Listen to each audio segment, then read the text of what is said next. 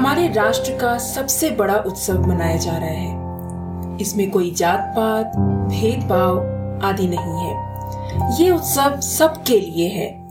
अब इसे दिवाली कह सकते हैं या ईद, आप इसे गुरु पूरब भी कह सकते हैं या बुद्ध जयंती, किसी भी नाम से पुकार कर इसे मनाया जा सकता है।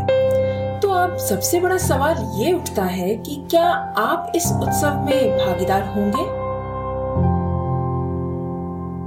The taste of India podcast, जिसका सार विभिन्नता में एकता है, जहां भारत की सांस्कृतिक विभिन्नता को हम स्वादिष्ट व्यंजनों के माध्यम से एक सूत्र में बांधेंगे। इस कुकरी शो से अब आप बिना कंप्यूटर या बिना किताब छुए फोन के माध्यम से अपने ही किचन में इन स्वादिष्ट रेसिपीज को सुनते हुए बना सकते हैं। इन रेसिपीज को आप हमारे वेबसाइट thetasteofindia.com पर भी पढ़ सकते हैं। नमस्कार, the taste of India podcast के इस नए एपिसोड में मैं पूजा और मैं दिलीप आप सबका हार्दिक स्वागत करते हैं। दोस्तों, भारतवर्ष दुनिया की सबसे बड़ी जनतंत्र है और हमारा भारतवर्ष एक उत्सव मना रहा है, जनतंत्र का उत्सव। इलेक्शंस 17वीं लोकसभा का इलेक्शन। ये इलेक्शन तय करेंगे कि हमारा राष्ट्र अगले 5 वर्षों में कहां और किस तरफ जाएगा। That's right. And hence, this festival that we call the Festival of Democracy is not a choice. You do not have a choice to celebrate it or not. Because if you make a choice of not celebrating it today, that's a choice you're making for your future and the future of your children. सही कहा दिलीप। इस त्योहार को हम सबको मनाना है। हमें इस त्योहार में अपनी भागीदारी देना है, हमारे और हमारे बच्चों के भविष्य के लिए। And hence, it is important that every one of us go out there and vote. And that we vote for the right candidate. बिल्कुल दोस्तों, यहाँ ध्यान देने वाली बात है राइट कैंडिडेट। दोस्तों, हम एक बहुत ही सिंपल राष्ट्र हैं और हमारी जनता भी बहुत ही सिंपल है। बरसों से मिस रूल की वजह से हमारे राष्ट्र का प्रोग्रेस बहुत ही धीमी गति से हुआ है। In fact, when countries who started with us jumped many-fold and are being called as a developed country, we are still a developing country. Have you thought why? India has a high count of productive population in the world. We are part of every major research and development that is happening in the world.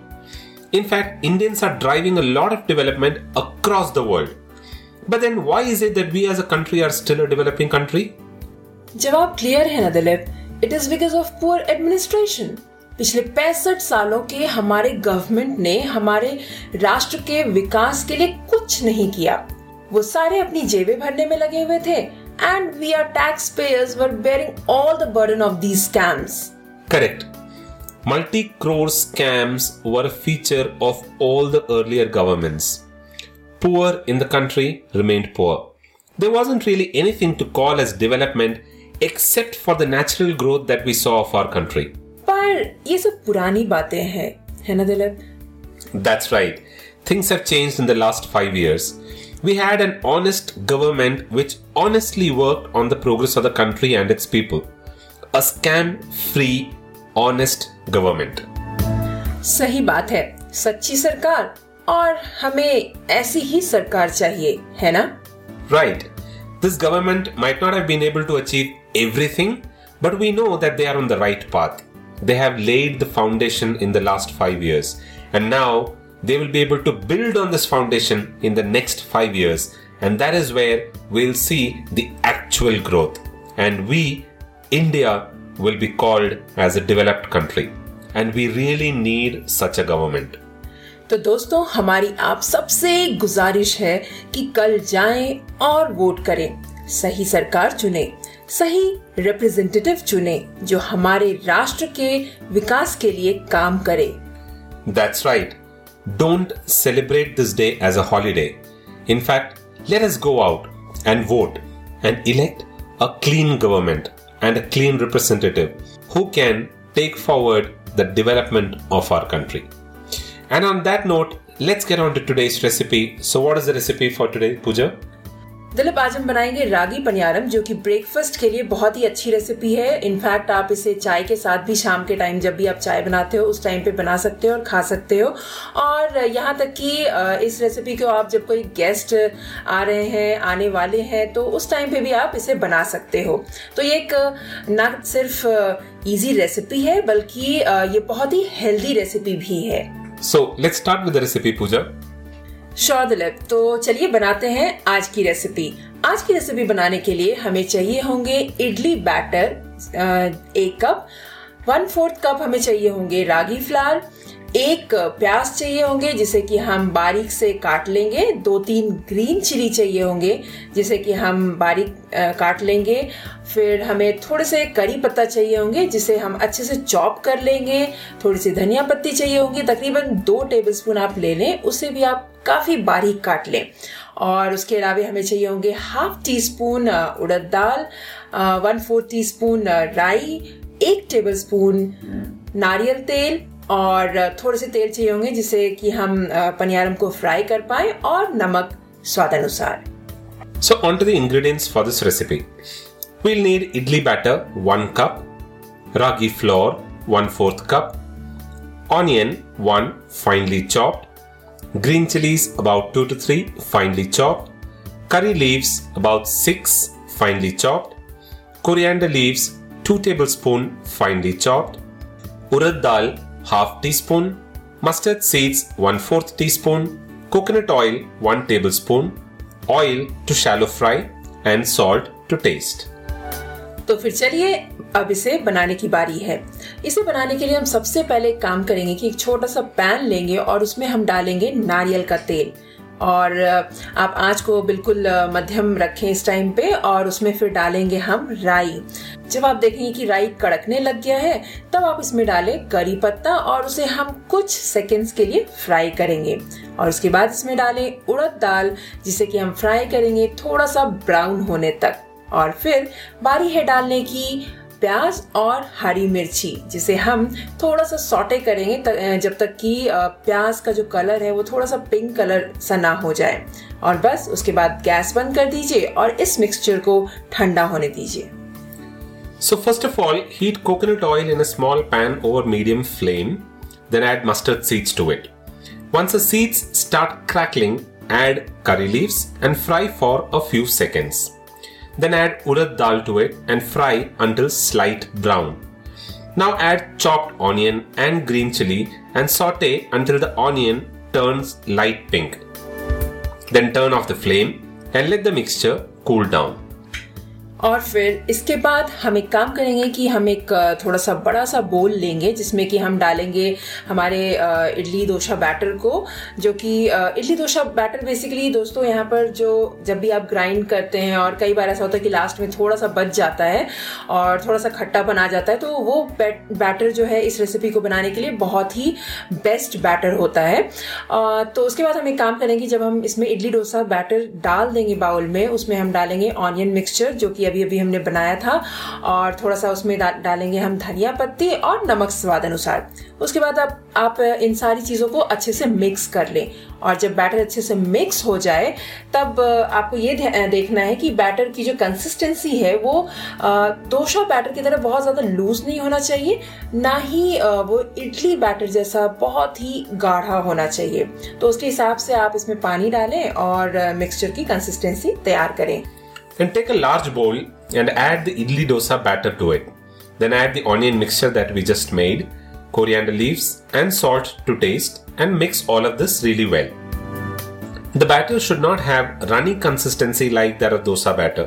This is something that you might want to keep in mind. And neither should it be too thick like that of idli batter. So you can add a little water if you think that the mixture is too thick. अब हम paniyaram pan जो होता है उसे गरम करेंगे।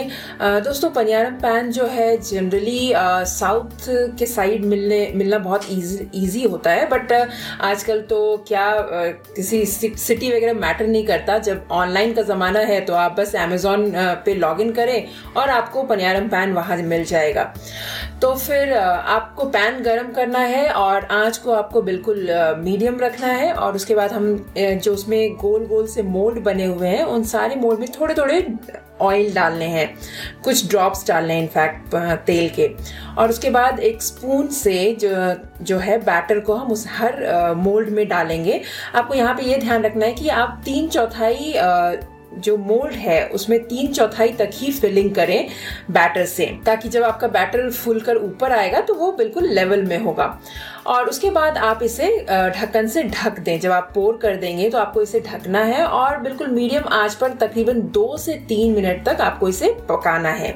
और उसके बाद 2 से 3 मिनट जब हो जाए तो आप ढक्कन हटाएं और उसके बाद इस पनियारम को पलट दें। जितने भी उसमें पनियारम डाले हैं आपने उसे फोर्क या स्पून की सहायता से पलट दें और दूसरी साइड भी इसे अच्छे से पकाएं जब तक कि आप देखें कि लाइट गोल्डन ब्राउन ना हो जाए। और उसके बाद बस हमें इसे स्पून से ट्रांसफर करना है प्लेट में और बस इसे सर्व करें काला चटनी के साथ या फिर कोई भी कोकोनट चटनी जो कि आपकी फेवरेट हो, आप उसके साथ इसे सर्व कर सकते हैं। Now you can heat a paniyaram pan over medium flame. If you don't have a paniyaram pan, it should easily be available on Amazon. You can search on Amazon, or you can even find the link for this paniyaram pan on our website at thetasteofindia.com. Then add a few drops of oil in each of these round molds and pour a spoonful of batter into each one.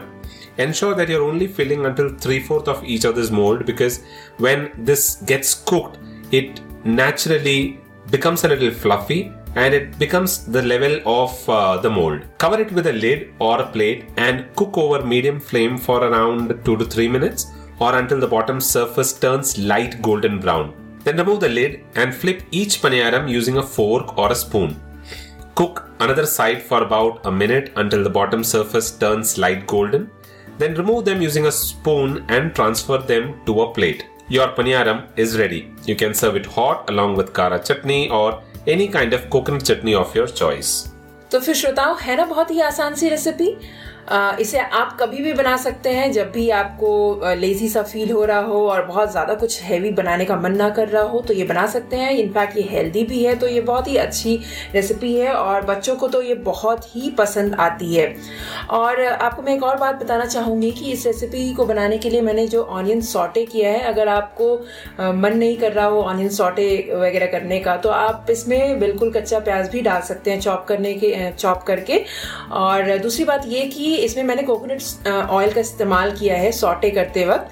तो अगर तो आप इसे saute करना है और अगर आप कोकोनट ऑयल यूज करते हैं तो इससे बेसिकली इस रेसिपी में बहुत ही अच्छा फ्लेवर आता है। बट अगर नहीं भी है तो कोई बात नहीं है, आप इसके लिए इसमें जो है नॉर्मल तेल जो है वेजिटेबल ऑयल जो होते हैं वो आप यूज कर सकते हैं। Those are some very nice tips. So like what Pooja said, if you don't want to saute the onion like what we've done here, you can use it just like that in the batter.